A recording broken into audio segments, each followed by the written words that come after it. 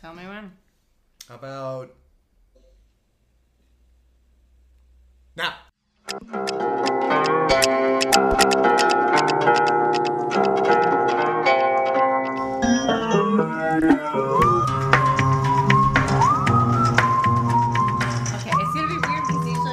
Across from me when I do the intro, so now I'm just looking at this big mic.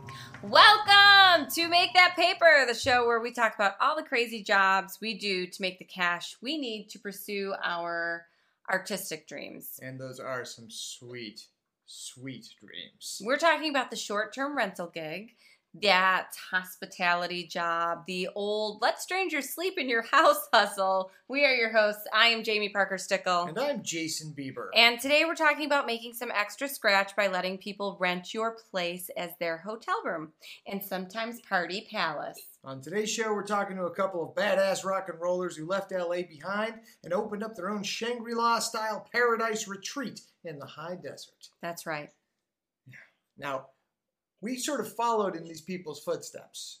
Yes, in the high desert. They were the great inspiration to us about the desert, about Joshua Tree, where we have a place. That's correct. And you know that boy, it's so complicated the way we know them. You know, our lives are just our lives have become intermingled. But you guys started, you and she. Oh, by the way, this is the first time we've ever had two people as our guest. Right, and you still haven't introduced them, so is it a big surprise? I like to build it up a little bit. You're building it up, but I don't know what you're building up to at this point because you've really sort of sidetracked yourself. I may pause and we'll go back and listen to previous episodes, and you'll see that this is kind of what we do. If you're just tuning in. Don't do the tune in. I can't. Jason Bieber is trying to introduce our guests. Tuning in is just so last season. It's a couple of real American idols to us. Real American heroes to me. That was really not a pun, but it's because they're musicians that I was like, I'm going to type, because they're my idol, and they're... Anyways, it is Landroid! Landroid! Woo! Together they are Landroid. Individually they are Cooper Gillespie. And Greg Gordon. And they own... What? An empire in the desert. Yes. In Landers. In Joshua Tree, for those of you who think that Joshua Tree is just one large desert. But let's focus in on, for a second, I want to focus on you guys as Landroid. As Landroid. Which is, for those of you who, we have not clarified what Landroid is yet. Landroid is music. Yes, I did clarify that. I don't know what you're talking about. We introduced them as rock and roll stars. Ladies and gentlemen, the band Landroid. God. Hi. We usually record episodes. For that mic, it's gonna drop. Who is it? Our goal with every intro is to get our guests to look behind them to see if someone else is in the room. That's actually funny because they do that. We should set the camera up and try this again. If you guys want to use this for your intros at your shows, that's fine. Awesome, thank you. But in all seriousness, like, you guys are an amazing band. You have a huge following. We have been to one of your concerts, which was like, I don't know, like outrageous. I mean, it wasn't outrageous. It was just awesome. Well, that's what I mean by outrageous. Well, okay, because we brought our child, and there was a lot of weed, so I was also outraged. But that wasn't the concert. That was just a couple of weed heads. He wasn't aware. Listen, he is also not aware. He wasn't at the time aware yet. And people don't smoke weed the way they smoke cigarettes. You're talking about Jack. You said our child. Yeah, I just thought you were saying I wasn't aware yet. No, I'm saying our child, he wasn't aware. And people don't smoke weed like they do cigarettes where they're smoking, literal joints anymore. People are very, sort of sly about it now. Even though it's, totally legal here, people are so, kids are using them as, drives. They, charge them and then they, like this, and you don't even know. It's freaky. I don't like that. I know. No, yeah, they have sweatshirts that kids have with the vape stuff in the string of the sweatshirt. Right. It used to be a joke when women would go That's golfing. genius. No, it's Right? not. It's frightening. It's frightening. Okay, listen, I completely No. listen. As a former heavy pothead, I really appreciate it. As the father of an up and coming kid who needs to be like kept from being what I turned into, I'm terrified. I thought you were going to say, as the father of an up-and-coming pothead. I was just going to say, as an up-and-coming pothead. You weren't about to say. You were about to punch me in the head. No, I was actually going to say I am worried about his, well, but he sees people smoking cigarettes when we take walks, and he's like, oh, God, gross. Why is that person smoking? Do they know death is coming? And I'm like, wow. I have trained him. I've trained him, man. No more Swedish films for this kid. It's no wonder he's afraid of everything. I'm like, death is coming. It's totally. You're telling them bedtime stories about drug-addicted... Bees. Yeah, bees. Bees. That's why the killer hornets are here, Jack, because the bees are bad. Just kidding. I think all of this is referring to like off-camera banter that no one knows about. That might be right. Everybody knows about the killer hornets that are in Washington Yeah, right but now. nobody knows about the high bee story you told our son for his bedtime tale. Oh, you're right. Well, Next level. Drunk bee. Drunk bee. so you're saying we should bring it back to I'm saying we should bring it back to. the Airbnb. Well, you know what? Before we even get to the Airbnb, I want to know, like, you guys were living the rock and roll life. Yes. You're kicking ass in LA, and then you made the decision to pick up and move out to the high desert. Yeah. And can you like tell us what prompted that? What drove you out there or called you out there? Well, we drove out here. Yeah, we did drive. We did drive out here. But yeah, we came out here. We recorded a record out here first. That's right. At Yeah. Hicksville, and then we came out to see the Pixies play at Happy and Harriet's in 2014. And on that trip, we stayed in an Airbnb, and we did some snooping on the interwebs and discovered that she had only paid like $40,000 for this beautiful 2-bedroom house. And now those prices were gone by 2014, but still we were like, dang, like we could totally sell our house in Hollywood and like be desert rich and like I get like a nice house, not like this like 100-year-old like falling apart house, you know. And so and then once we kind of made that decision, then it seemed like not to get too like woo-wee to you, but I mean the universe literally like just sort of things started happening to get us out here. It felt like Yeah. we lost a job. Oh yeah, my job in LA in like shut down. weird ways. It was just like, and it kind of got scary. But it But at turned that out, point, we were already planning on moving. We Yeah. already started looking at places, I think. but that just sort of made it go quicker. Thank God we moved out here. It's so much better for us. Yeah. But you should have seen me in the car with Cooper because we went on tour for 8 weeks before we moved here. We bought the places in Nationwide. escrow. Yeah, we were on a nationwide tour. And the whole time, every couple of days, Cooper would be panicking, freaking out. What are we doing? This is wrong. And I would be like, "Want me to call a real estate agent? I'll cancel the deal right now." And then, a couple hours would go by and she'd be like, "I think it's right. It's scary because you're giving away, you're ending your jobs and everything in LA, selling the house and moving out to here. I'm like, is this going to work? But it did. It's awesome. Yeah. Do you think that it provides you the It's opportunity scary. to focus more on your art being out there? Because I know, like in LA, you'd hustle Being so much more, right? Yeah, being in the desert, you can sort of Yeah. put more of that energy toward the thing that you want to do versus working 16 side hustles just to pay the mortgage or rent in this And town. there's also, you can so easily get distracted by, oh, I got to go here today, or I'm doing this, or I got to go sit in traffic for 2 hours going from here to there.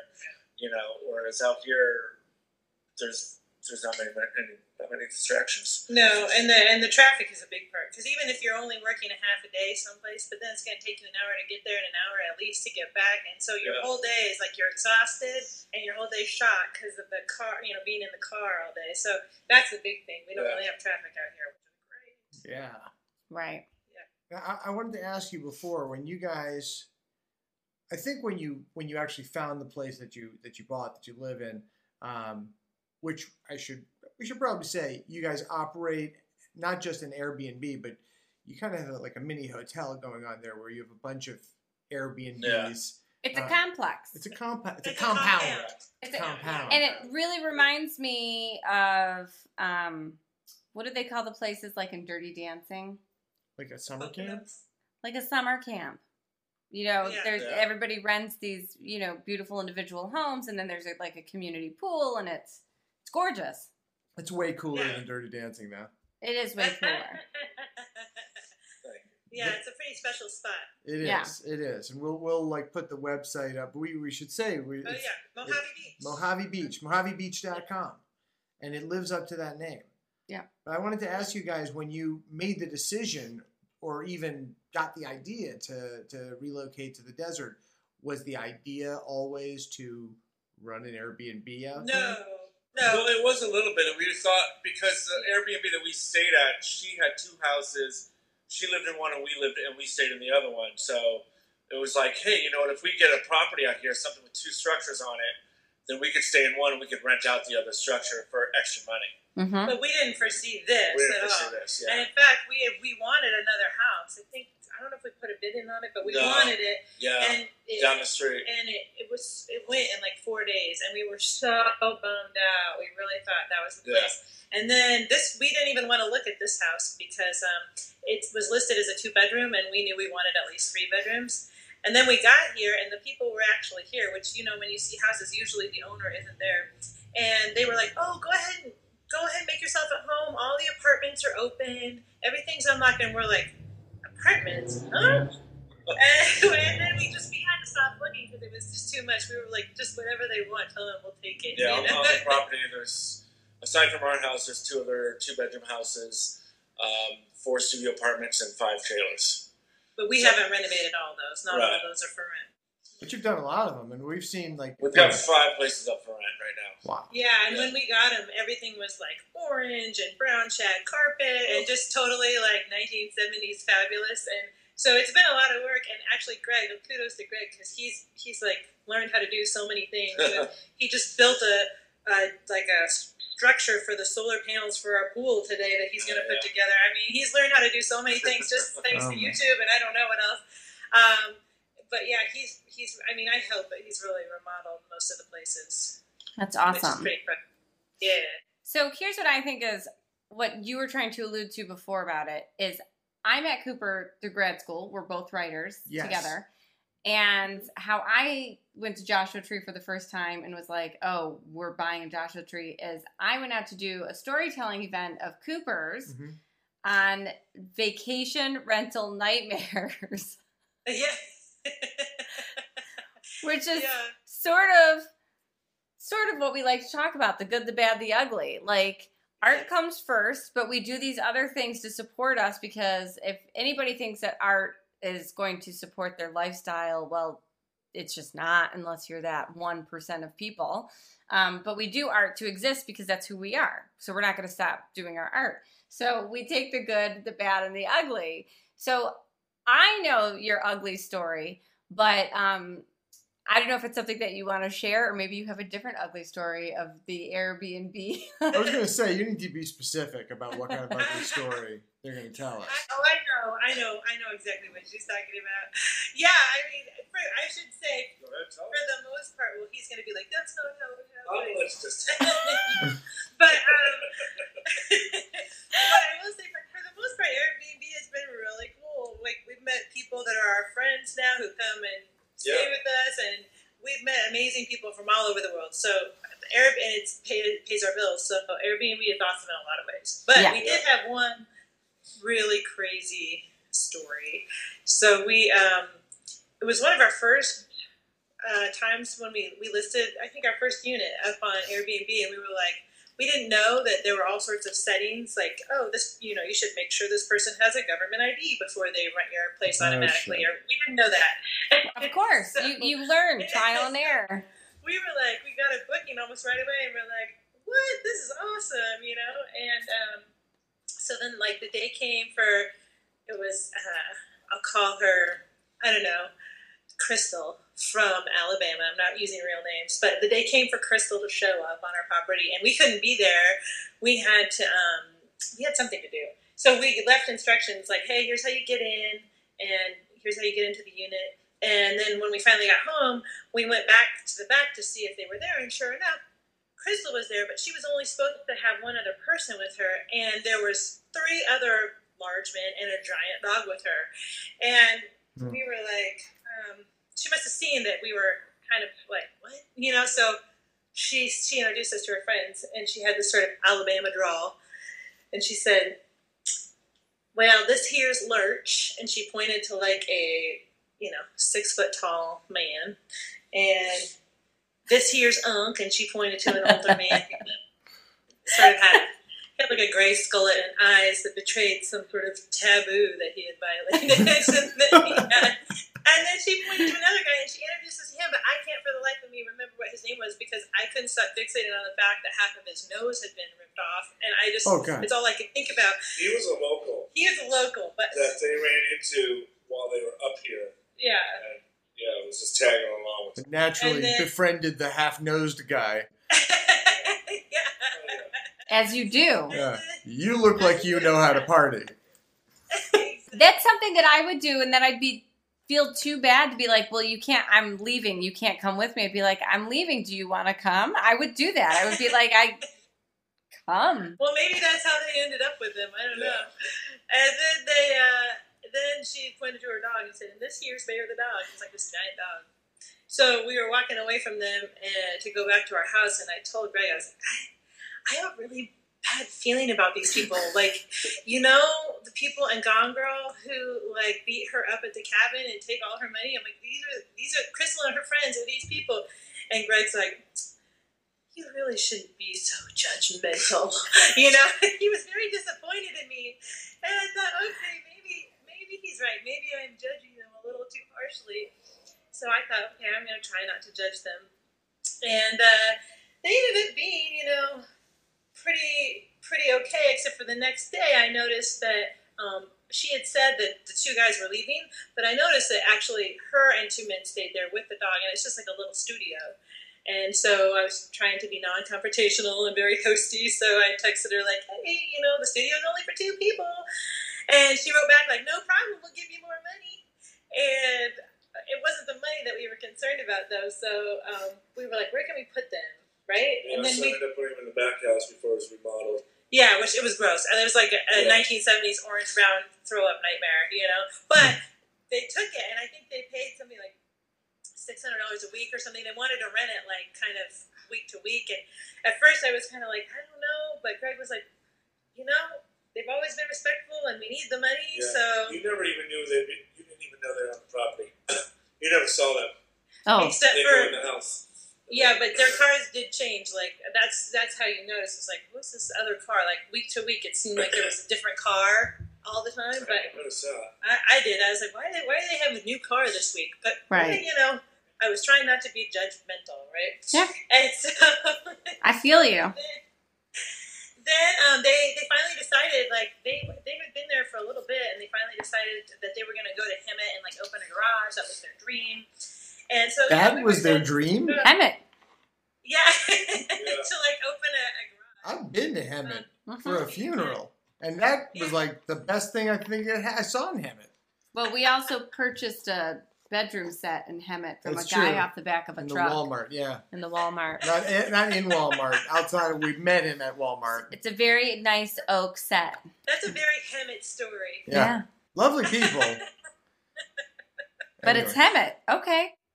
Yeah, that's the dream. That's where they wanted to go. It's a dream. That's where the dreams are. And so we were sad to see their money go, but we were like kind of relieved because it was, nice to have our property back. And then we got a call not long later, like, oh, hey, can we come back? And dream didn't pan out, huh? Yeah, something was going on there. So they wanted to rent the house next door, and so we said, okay, but we didn't really want neighbors, so we threw out a big number, like a week, and they were like, sure, no problem, we'll give you cash every week. And we're like, okay. And, it was pretty great. Like, they kind of kept to themselves. They were next door. Their cars did continue to change from week to week. Well, there's only, but it wasn't her anymore. It was cousin, let's call her. Selma? Cousin Melissa. Okay. Melissa. She showed up. And so it's Cousin Melissa, Unc, Lurch, Bear the dog, and I've Crystal seen was this sitting- show. Oh, yeah. I thought, well, anyway, Two of them, really. after some time, they started one by one sort of disappearing. And we're like, what's going on? Until only Cousin Melissa was left. And then eventually she was like, I gotta go. I've got to go back to Hemet or whatever it was. So she packed up and took everything off. Well, right about then we started getting calls from That was the next day. from Crystal's mom. Oh, Crystal's that was mom. happening during while This we was were happening there. during it. Crystal's mom was calling us, asking us if we could find Unc and Bear the dog because not having Bear was just killing Crystal. And we're like, well, why doesn't Crystal just come get the dog? And she's like, well, my daughter got in with some bad people. You know, she's in jail right now, but we'd really like to find this dog. And if you could find the dog for us and then drive it back to Alabama, that would be great. And I'm like, I do not want to get involved in these people's lives. so anyway, right about that time was when Cousin Melissa said that she had to go in. And by this time, Unc and the dog and everyone was gone. And so, like, literally that day, it wasn't like 2 hours later, we heard a loud bang, bang, bang on our door. And I opened the door, and there standing two U.S. Marshals holding a picture of Unc, wanting to know if I have seen this man. And we were like, yeah, but we don't know where he is now. And they kind of eyed us up and down, but then they started believing us. They told us he did some bad stuff. Turns out he allegedly was running a pretty big drug ring. In the South, and was on the run because he had skipped bail. And so we didn't know where they were, so they left. Well, then, like, the next day I was in the back cleaning one of the units because we were supposed to have some people come, and I saw a big truck pull up outside our gate, so I thought it was our guests, so I opened the gate, and they pull up, and I'm like, welcome, and I'm waving them right on back to the back house. Mind you, I'm alone on our property in the middle of nowhere. Oh my and God. 3 giant men with guns get out of the car, and they want to know where Unc is. And I explained that I didn't know where he was, but they didn't believe me, and their guns like convinced me to let them search the property. So they searched everything, and then they were very pleased that I let them do whatever they wanted. And it turns out they were bounty hunters looking for Unc to collect the bounty on his head. And after a certain point, you know, they satisfied themselves that he wasn't here, and they left. And as they were driving away, and as like the adrenaline was leaving my body, and I was like finally just like fell to the ground, I was like, you know what? Sometimes you gotta judge people. Yeah. Yeah. Sometimes believe those cockles on the back of your neck. They're there for a reason. Exactly. I mean, we go through this too, where Jason's like, why are you judging them? Like, everybody needs this, everybody needs... And I'm like, no, she spelled two wrong. She spelled this wrong. Listen, she can't rent the house. I know exactly who this person's going to be. I'm judging. The worst are the people who ask for discounts. I mean, this is probably... Oh my God. They're the worst. But anytime anyone has ever asked for a discount, they've been like a nightmare guest. Yes. Or they've complained about something in a review that's like ridiculous, you know, something. And it's like, so no, it's like discount. If you're asking me for a discount right away, I'm going, you're probably going to be a problem. Oh, we've had Superhost status for 4 years, and we just lost it for the first month ever because it's because all of everything got canceled because of coronavirus. So our average would have gone up, but one guy gave us 3 stars on quality because he had to take his own trash out, and he thought that it was unheard of that he would have to pay a cleaning fee and also clean up after himself. Oh my God.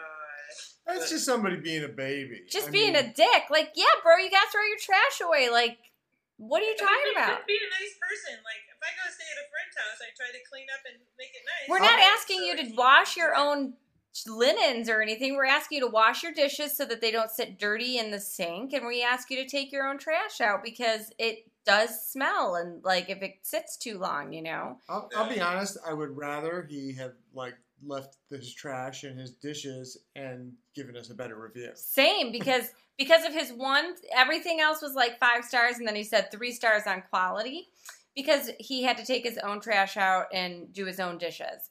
And I was like, wow. Motherfucker. And there's nothing we can do about it after 4 years of Superhost status. It'll be fine. That's annoying. It'll be fine. I mean, yeah, it's like people, I think people look at Airbnb hosts and think that, like, we're making all this money or, like, I don't know, that we're some like rich hotel or something, and they don't understand like we're all this mom and pop operations who just barely get, but you know, we make up a little money, but there's a lot that goes into making that money. It's not a lot of money, and like the person who's cleaning up after you, either we have to pay them or it's us or something, you know. Right. Like I said, when I go to stay with a friend, I always just try to like leave things nice because that's a nice thing to do as a person. Of course. You know? Or even in a hotel, I do the same thing. But I guess some people feel like they're paying so they can be, but yeah, I don't know. Yeah, they definitely feel entitled. It's definitely that mentality of if I'm renting a car, it's not mine, so I'm going to beat the shit out of it, you know, and then return it back in.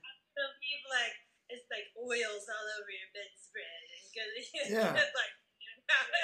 Like the cleaning fee does not cover the cost of replacing everything. Oh my God. And I'm like, I don't know if this is saying something about me, but I have never like left that much oil all over a bedspread. Like, what were you people doing? I have. Oh. I typically do. We had oil.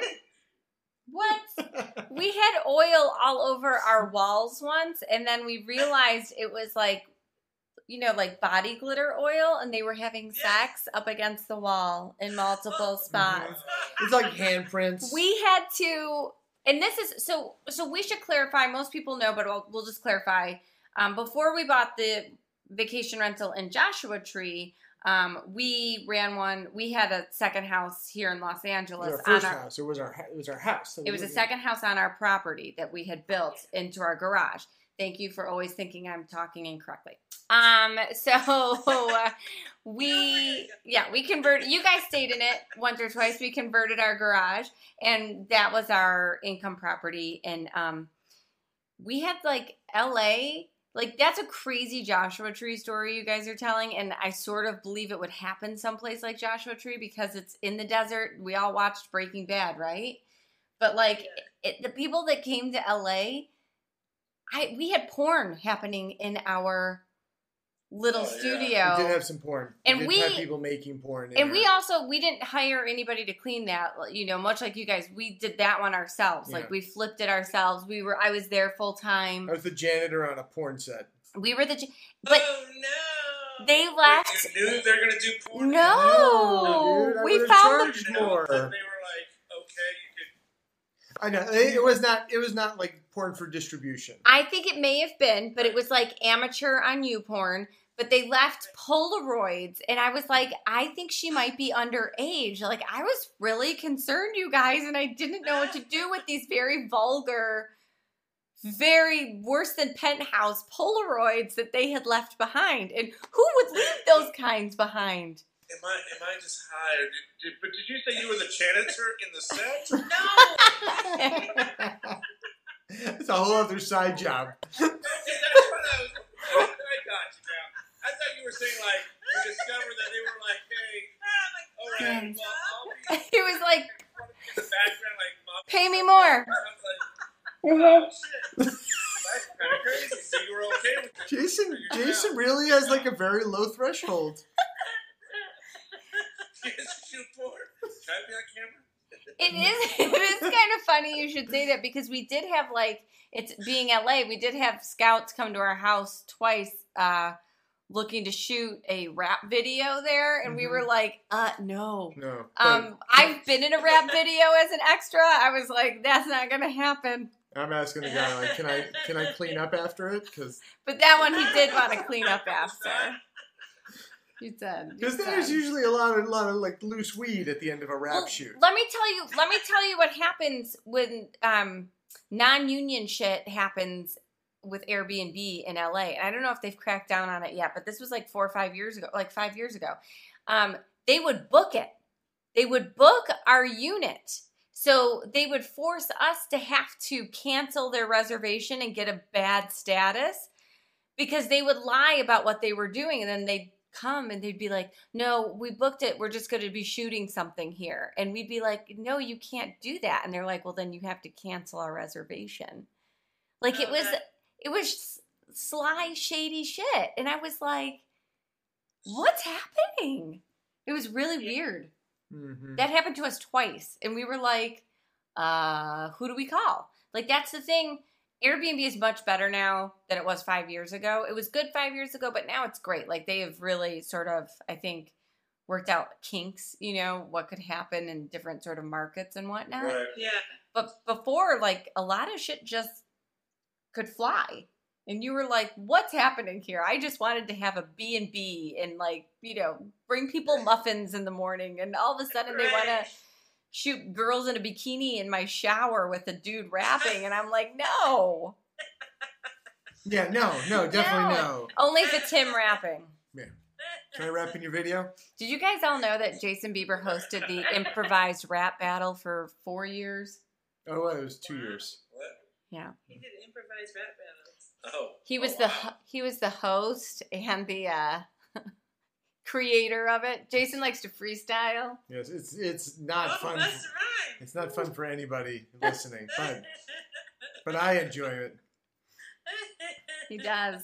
He fancies himself the third member of Landroid.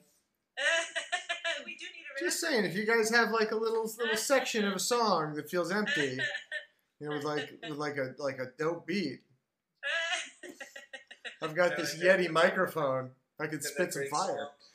From the 90s. Oh, The Flies. Flies. Dude, okay, why is it that every night, okay, The Flies, Got You Where I Want You, Great classic song. 90s song, Within so the- great. And then there's the weird rap section. And Oh. in the 90s, all great rock had that weird rap that was Yeah. like, not cool. Every the song. But that's Yeah. still a great song. You talking about the Sugar Ray song? No. No. Ooh, got you where I want you again. And then there's like a rap part that's like, I know exactly what you're talking about. You're like, dude, this That was big in the It 90s. was on Batman Returns soundtrack, I think. One of those Batman movies. Yeah. You're gonna have to go Spotify it. Yeah, great song, great band. But Big The fan. rapping. but that happened a lot. You what? That happened a lot in the 90s. Like weird, out of tune, out of sync, off beat rap in the middle of like a ballad A good or song. something. Yeah. And you're like, what? Mhm. Well, I still love the 90s. I do too. I miss them. But that's just me. Okay. But let me talk to you about this for a second. I'm sorry, it's very hot because Jason turned off our air conditioning. Oh my god. Gotta save that paper. And talk about oil. It's on me. Excuse me. Jason's sweat comes out as oil, like just pure canola oil. Like it could be perimenopausal or something. I don't know. It's really hot in here. But so here's what I want to ask. Cooper, you're still acting. You are also an actress and you are working as an actor, but on the projects you want to do in Joshua Tree. I know you do a lot of theater and stuff. So, but leaving LA, did that ever pose to you as this thing where it's like, well, I'm not going to be this actor anymore who's racing around to auditions? And Yeah. was that hard? That was a hard, well, I don't know if it was a hard transition, but it was certainly a transition being like the day that I told my agent, like, don't send me out on auditions anymore. I'm not going to drive to LA for a crappy, one-line audition. I was like, do it. You know? You've done it. I have done it, and I did it when we first moved here because it was really Oh, you did? Oh, yeah. You do it. And then I just got to a point where I'm like, I'm not going to do this anymore, and I think also doing the writing program helped. It's like, if I'm going to do anything, I want to do something either that I write and I have control over, because that's one of the hardest parts of being an actor, as I'm sure you all know, is that you don't have a lot of control if you're just going out on auditions that you're being sent out on, and after a while that can take its toll. So I definitely want to have more control over my time. Yeah. And over any projects that I did. And out here, it was so fun acting in the theater again, and just, getting that sort of experience with the live audience. And I would have loved to do more of that in LA, but the hustle made it so hard to have any time to do, like, the theater. And once I started doing it out here in the desert, I was like, oh yeah, this is why I became an actor, because theater is super fun. Right. Yeah. And, like, all the running around to auditions and, a lot of constant rejection and stuff, that's not fun. So I'd rather do the fun things. Right. I always agree. Yeah, and we talk a lot about in other episodes. I've brought this up where it's like you're working a side job, which is usually hourly, so it's built in structurally. Like you're coming in and working the night shift or the afternoon shift, you're 2 to 11 or whatever it is, or even if it's a temp job or a day job. And then you get a call last minute that you have to be on this audition. You're planning a lunch around it, or you're asking somebody to swap hours or fill in, or you're begging a boss, and I'll be right back. And it's 2 hours to an audition. They're running behind. You don't get in on time. There's a lot of stress involved in general. It's literally a hustle. And it puts too much weight on the actual audition. Like, it puts too much weight on it because you've had to do all this stuff to get to it. Right. And, and so then it's hard to put it in perspective, which is that this is just another shitty audition. You know what I mean? I don't know.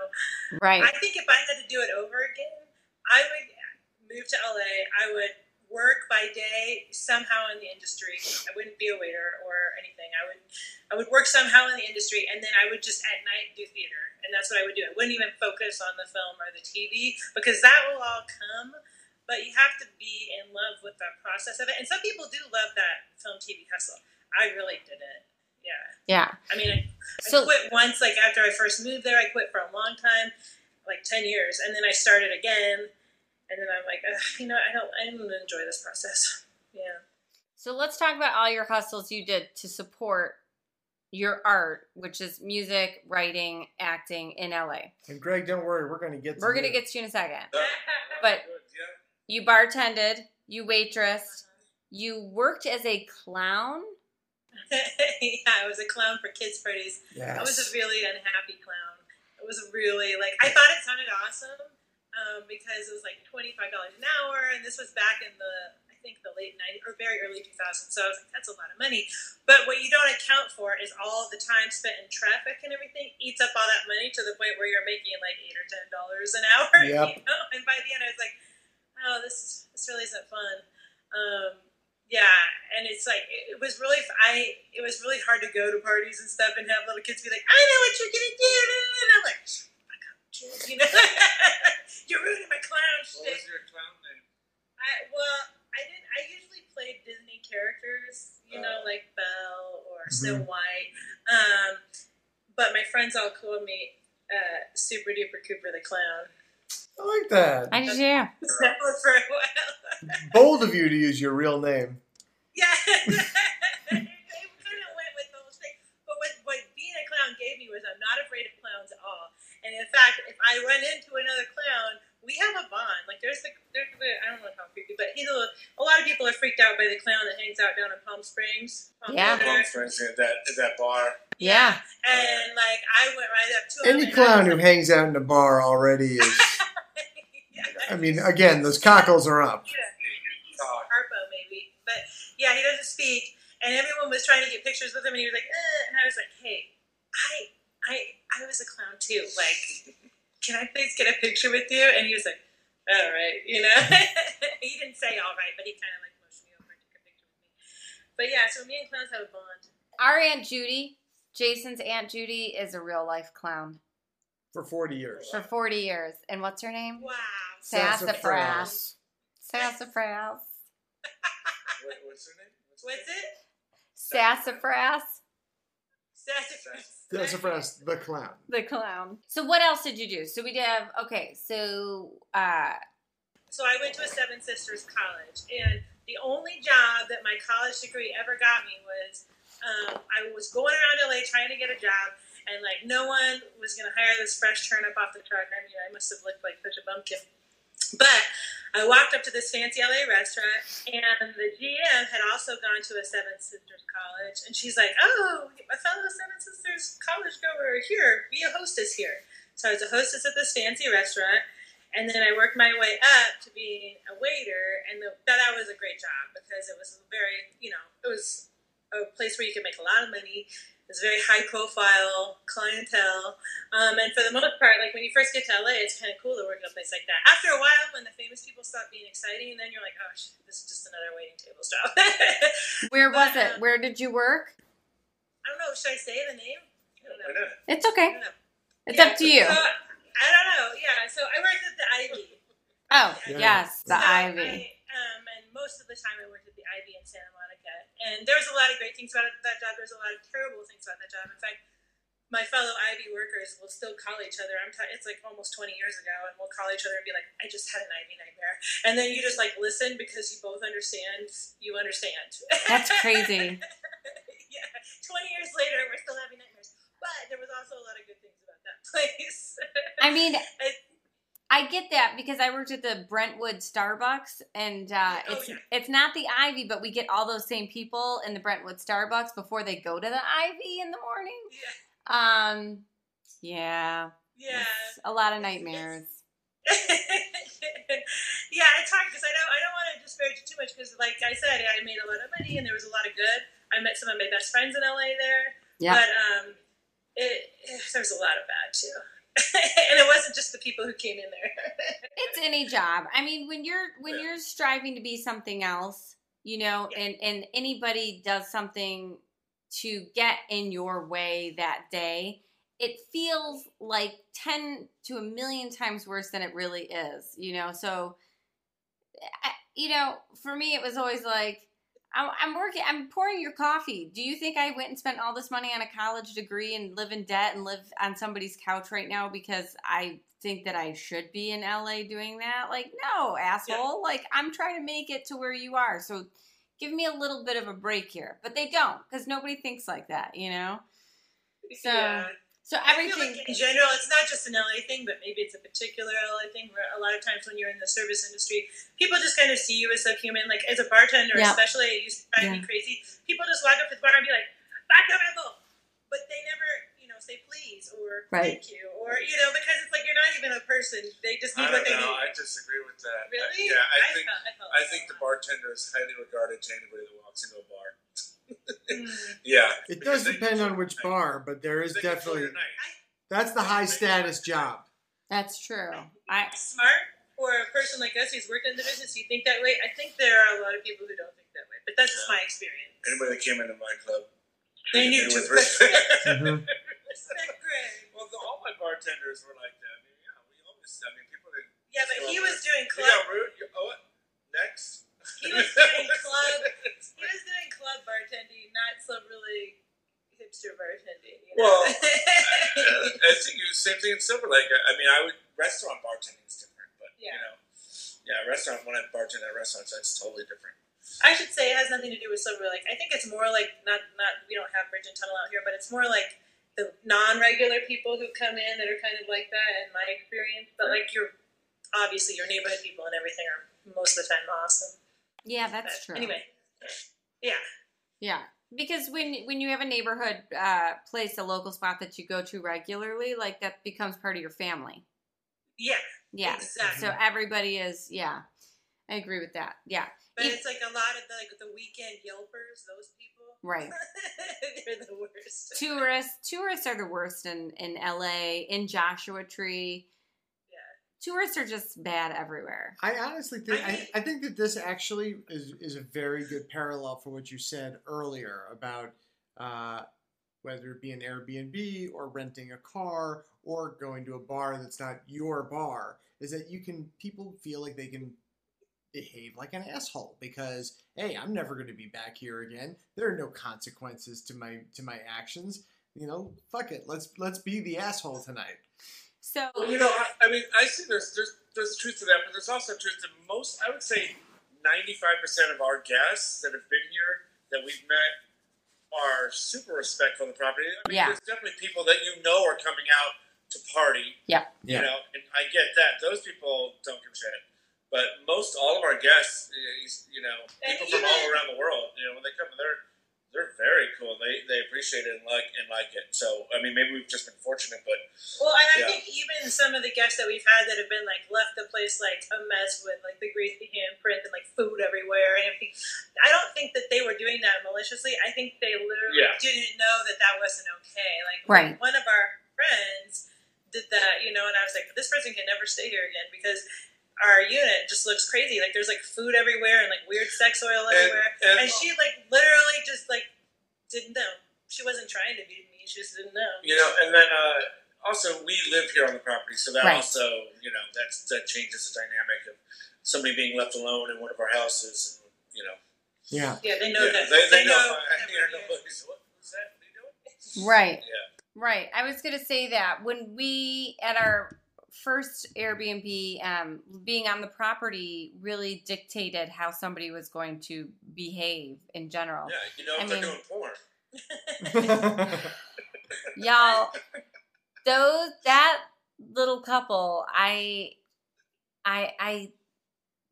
was curious because I never, not that we spied on our guests, but they never left. They never left. They were there for 4 days. And I'm always like, what are they doing in there? What are you doing? Mm-hmm. And I mean, I think they ordered pizza or they ordered food, and it came to our front door a couple times, so that's how I knew that they were eating. So I was like, well, okay, but yeah, that was. I mean, we found candy flavored like condoms in there, and like I'm glad they were using. I'm glad condoms. they were using Yeah. condoms. You were safe. There was a lot of stuff going on, and I don't know if they were the same ones that didn't speak any English, because I think they made it. We had a lot of people stay in our unit from Japan and Korea, South Korea. For some reason, like that was most of our clientele in LA, and yes, super lovely. Most people were super lovely, but the porn ones were really funny because we were dissecting the wrappers to everything they left on the floor, because I was like, was this a sex thing or is this candy? I don't know. Mhm. I don't know because I don't speak Japanese. It was really funny. Like we literally examined almost, because they left a lot of trash, you guys. Obviously, they That didn't was leave. the other thing. There was a lot. There of was trash. a lot of trash. And they So much had trash. they had gone shopping somewhere at some point. I didn't recognize any of the bags or stores. Oh my- No, But- that was this different couple. That was another young couple who came. They're all blending together now. That was actually two. I think no, I don't know. It was always a couple. It wasn't like, two girlfriends who came to stay. It was always a couple. And yes, they went shopping. They must have gone to some outlets or something somewhere, but they had left like, I don't know, maybe 12 to 15 shopping bags from like if you went to Rodeo Drive and you bought like a shit ton of stuff, and they left all the shoe boxes and they left all the hangers and garment bags. I mean, it was like piled up. We were like, what did they do? But you have to pack. You got to pack for the plane. So They like boarded the plane with 3 hats on their heads. Yeah. it's interesting. I will say this about the boomer generation, not to put off any boomers, but boomers would stay often, and they would ring us up and they'd say, hey, those 20 coffee pods you gave me, I'm out. Could you bring me some more? You're like, okay, it's supposed to be 1 a day, people, not like 20 in a day. Oh, this would be in like 2 days. He'd be like, I went through all 20. I need some more. And we'd be like, there's a grocery store on the corner. Like, I know. I don't know what to say because we're not a hotel. Like, we provide, a significant amount of amenity. You have exceeded the maximum volume. But Yeah. we never wanted to offend a boomer because they're the worst. They'll give you the worst reviews, right? Like, they're the ones that are actually going to go and be like, And they were repeat customers. he Yeah, wasn't. you make exceptions for those people. Again, I'm thinking of the guy who stayed for 2 weeks. His son lived in LA and he was like a therapist and Well, a he pianist. stayed for 2 weeks. Anyways, he did stay for 2 weeks, but he extended his stay. Yeah. Anyways, it's not the point. The point is people ask for a lot and you're like, I'm not a hotel. Yeah. I wanted to ask Greg about your side jobs. Yeah. Like, as an up-and-coming musician, both in LA and this transition out to the desert. Tell us. I mean, I pretty much was always bartending. I started bartending forever, and from nightclubs to nightclubs to nightclubs, and that was just great. One of the other jobs I had in LA that I picked up, I think, because I went on tour for a while. When I came back, trying to get a bar job was a little bit tough, and I started working for this company called One Iota. So I started working with Jimmy Kimmel on that show, And it's basically just an audience coordinator. You handle the audience, do all that stuff. That was always fun because I was working on like The Voice and what's that dance one? Oh yeah, with the Jabberwockies. Like, I remember it was like a dance reality show. Yeah, it's like a dance. Yeah, on that was great because seeing all that stuff. But that was a lot of fun. But then mostly it's really just mostly been bartending. Yeah. And then when we moved out here, no job at first, and we started managing over at Pappy's. And then from that, I went down and worked in the hotels because all the Airbnbs that I was doing, it's like. I started off at a restaurant down there, bartending. Down there in Palm Springs. Yeah, in Palm Springs. And then that led to a hotel that I helped open and got their bar program up and running, and then transferred to their other hotel. And then decided I was paying people more money to take care of my Airbnb than I was making about even, So I'm like, what am I doing working and paying somebody? I could quit my job and just do it myself. And he gives drum lessons. I give drum lessons. He's been doing FaceTime drum lessons. Yeah. That's awesome. I think we need to tell them the story of how. So when we were in LA and we were getting ready to sell our house, and we were like, "Oh, we are going to move to the desert," right. But we had just one of the big liquor companies had just flown us out. So I worked at a club that I would do. I mean, my credit limit was. It's like $100,000. Like he would make like $100,000. Yeah, I'd be buying like $30,000 to $40,000, $50,000 a week in liquor. So my reps loved me. Always wanted to meet with me. Always wanted to get me to sell some weird ass alcohol product. But yeah. So they hit me up. I did this thing with I don't even remember the vodka that it was. Effin? Yeah, it was Effin. Yeah. So 50 Cent bought into Effin or something like that. So I was helping move product. And then was flown out.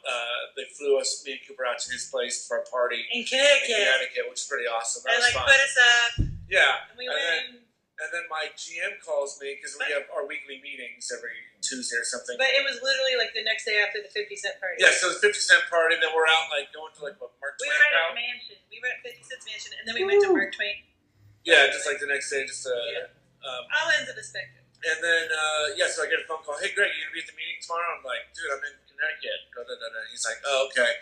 Well, just so you know, we're gonna be shutting down in 2 weeks. It was like, what? We just had this baller experience, and it's like, and check it out, you're not gonna have a job. But at the same time, it was also we had already decided to move to out here. So this was October, and we were thinking already of just like, well, by the new year, I'm gonna quit the job, and that was a hard thing because this supper club, this is a club I worked at. Mm-hmm. I mean. We are family. I mean, everybody there. It's a party every night. We have a good time. We make lots of money, and it was so much fun. So it's not an easy job to walk. It wasn't like fuck this place, I'm out. It was like he loved his job. This is not going to be easy. And I was a bar manager, so I had a great staff of bartenders and barbacks and whatnot, and as well the whole club. So it was already going to be tough. But once this happened, I was like, oh shit, I don't have to quit. This is awesome. Yeah, but that was a crazy story being like, wow, we just partied with 50 Cent, and now we don't have jobs. well, you were still working. Yeah, I was working at Terragram, which is like the best bartending job ever, Terragram Ballroom. And it was so hard to leave that job because, once again, I loved everyone there. And it was an awesome job. Like, so rarely in the service industry do you get a job where you're like, I love this job. But it was a great bartending job. I got to see the best bands every night when I worked. Anyway, that's interesting. I mean, you guys are simultaneously, as you said, it's rare to have a service industry job you love, but you guys simultaneously were together, both had separate service industry bartending jobs that you loved. Like, you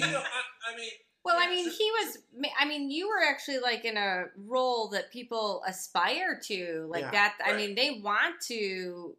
That's like a dream job you had. When you see the movies and you see the club scene, that's what Supper Club was. I mean, it's like, girls coming from the ceiling, blah, blah, blah, confetti blast every night, celebrities everywhere. It was awesome. It was definitely a lot of fun. All of my bartending, most of my bartending experiences at places I've worked at have always, the crew's always like family. One time I was working in the club next door to his club, and I went through the back, and it was like, I don't know, 10 o'clock or something, and Snoop Dogg was just in there Yes. DJing for the staff. Because the club didn't open until like 11:30 or something, but he's like, this is for the staff right now. He was up at the DJ booth just like DJing for all the staff. 9 o'clock, he's in there, lights on.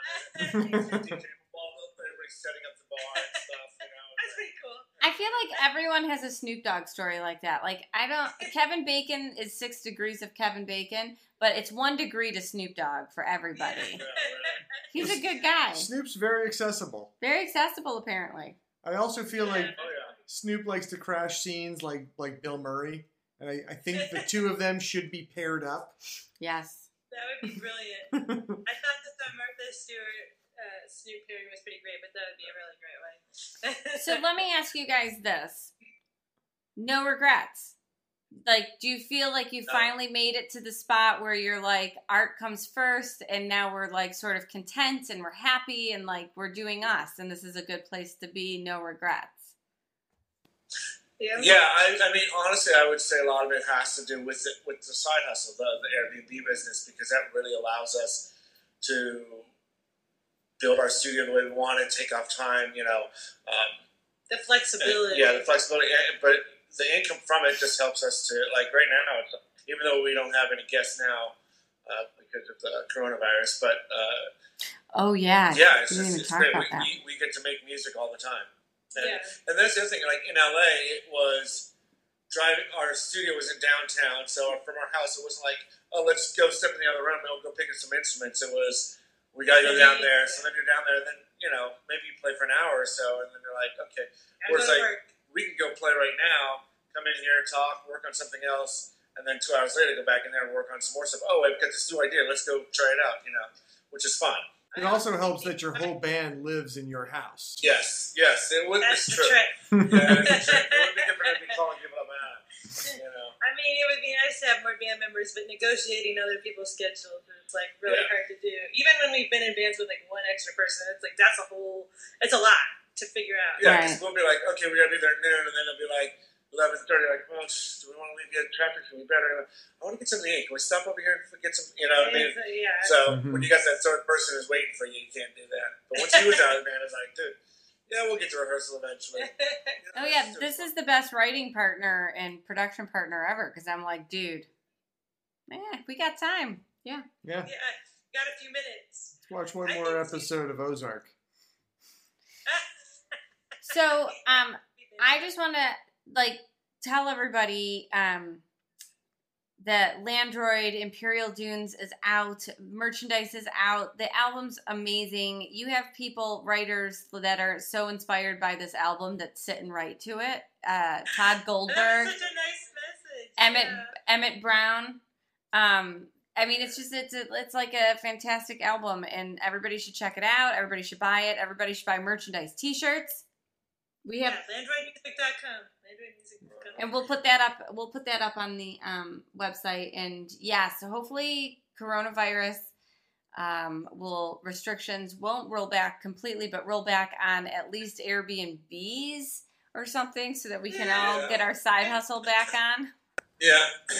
We're It's- kind of enjoying a little bit of time without any guests. Yeah, but it will be nice when we can have some. But it's like, you know what, this is okay. Like, we'll take a couple months and just enjoy our time, and then we'll get back to it. Yeah, we built a big labyrinth. Yeah.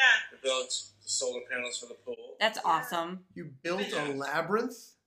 Built a labyrinth, moving rocks. That's awesome. In the sun. Big rocks. Oh, I want to come. Well, we have to come up there soon because we have to clean the house and. Yeah. You can be the janitor. That's my forever. That's my forever hustle. I'm always cleaning up wherever I go.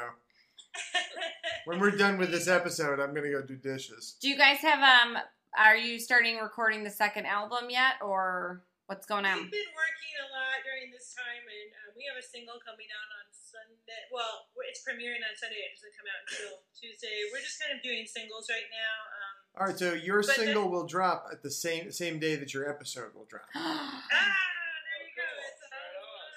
That's the other thing about out here is like the environment. It makes such a difference to the art that you make, and for us, it certainly has with our music. But I remember one day Greg was sitting outside and he was looking around.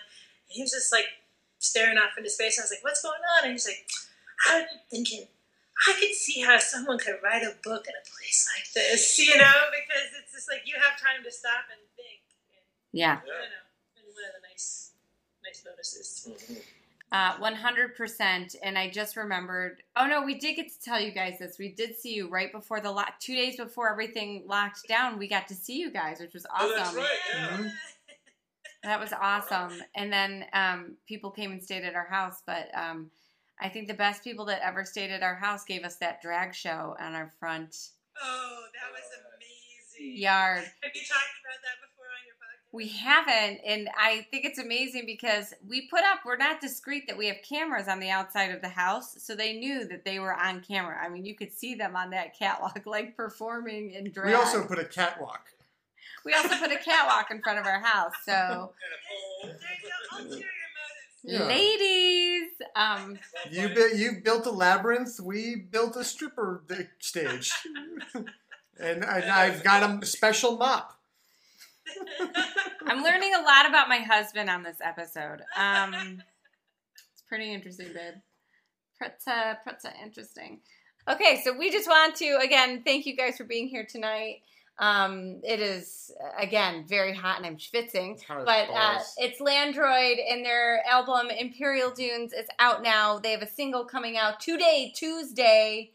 Their single drops, their new single. Today, the day this episode airs. Yes, and the information is on our website, and you can go to their website as well. I am Jamie Parker Stickle. I am Jason Bieber. That website again is landroidmusic.com. And you're going to want to join us next week because we have a very special guest, Joanna Burke, a.k.a. Miss JoJo of Miss JoJo's Dance Divas. Right now, this is the new single from our amazing guest Landroid. It's called Stars. Oh my God, I'm so excited.